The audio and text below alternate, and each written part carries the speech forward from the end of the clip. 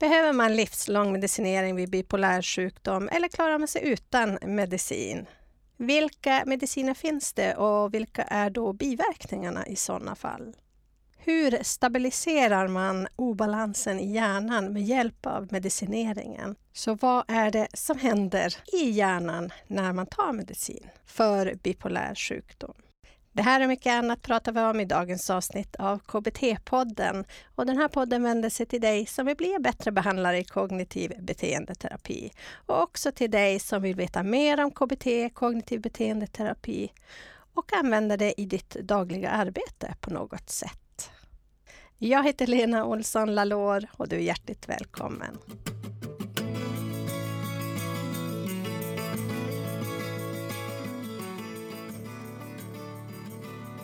Och här kan vi ju verkligen se då, och man vet ju att man ska titta på biverkningar givetvis och samtidigt inte bli för skrämd, för där får man ju då se allt det dåliga, men man måste ju också se det som är bra med medicineringen.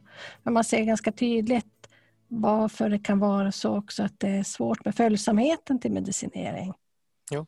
Från att gå från hypomanisk till att må så där. Att få biverkningar när man mådde relativt bra tyckte man ju själv. Och det. Så att man kan verkligen se att följsamheten är en viktig del för oss, tänker jag, som sen jobbar vidare i bipolära skolor och så vidare. Ja, självklart. Ja. Det finns många som slutar med deras läkemedel av flera anledningar, men de vanligaste som jag har hittills träffat är att antingen kan de inte tåla läkemedlet och de slutar för att biverkningarna är ohanterbara. Eller så att efter ett tag så mår de bra. När jag säger ett tag så menar jag några månader. Så mår de bra och sen slutar de med det. För att då behöver man dem inte, tycker man. Precis. Och det som vi har lite svårt kanske att övertala våra patienter, det är att vissa sjukdomar kräver en långtidsbehandling, ibland hela livet.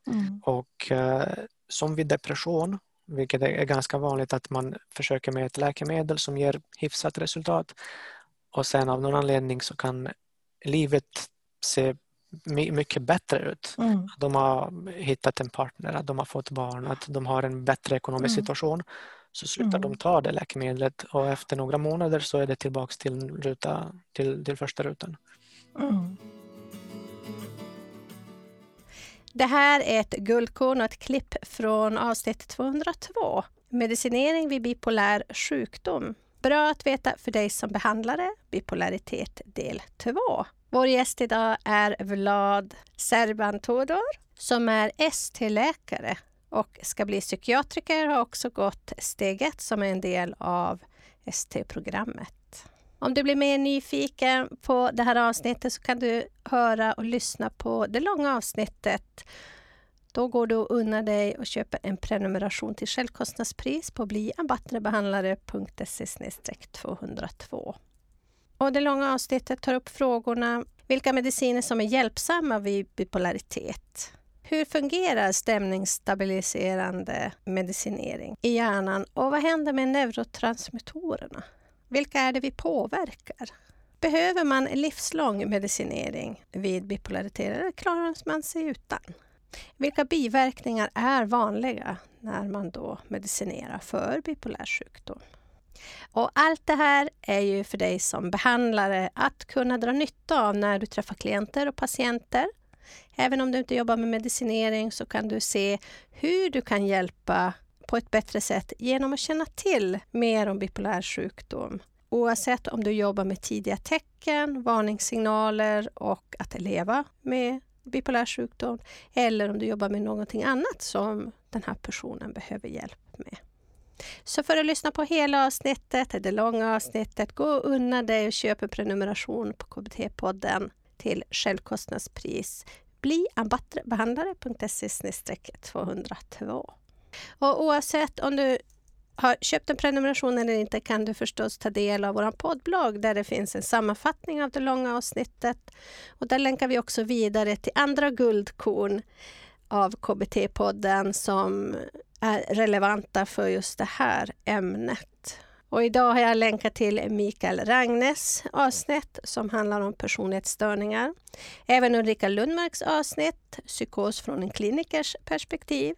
Jag har också länkat till NECT-avsnitten, alltså Narrative Enhancement Cognitive Therapy, som är en gruppbehandling som ska motverka stigma och hjälpa patienter med psykossjukdom att klara av stigman och öka sin självkänsla. Men om du nu vill lära dig mer om dagens avsnitt som handlar om medicinering vid bipolaritet, då går du in och köper dig en prenumeration till självkostnadspris. Bli ambattrebehandlare.se/202. Där kan du också prenumerera på vårt nyhetsbrev där du får våra guldkorn direkt i inkorgen och du får också våra bloggar och information om kurser och föreläsningar. Du kan förstås googla på Bli en bättre behandlare också så kommer du rätt.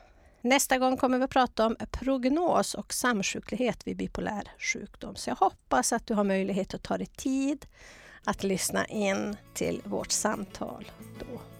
Tills dess önskar jag och Camilla, Teknikmillan också kallad, ett riktigt gott levande. Hej så länge!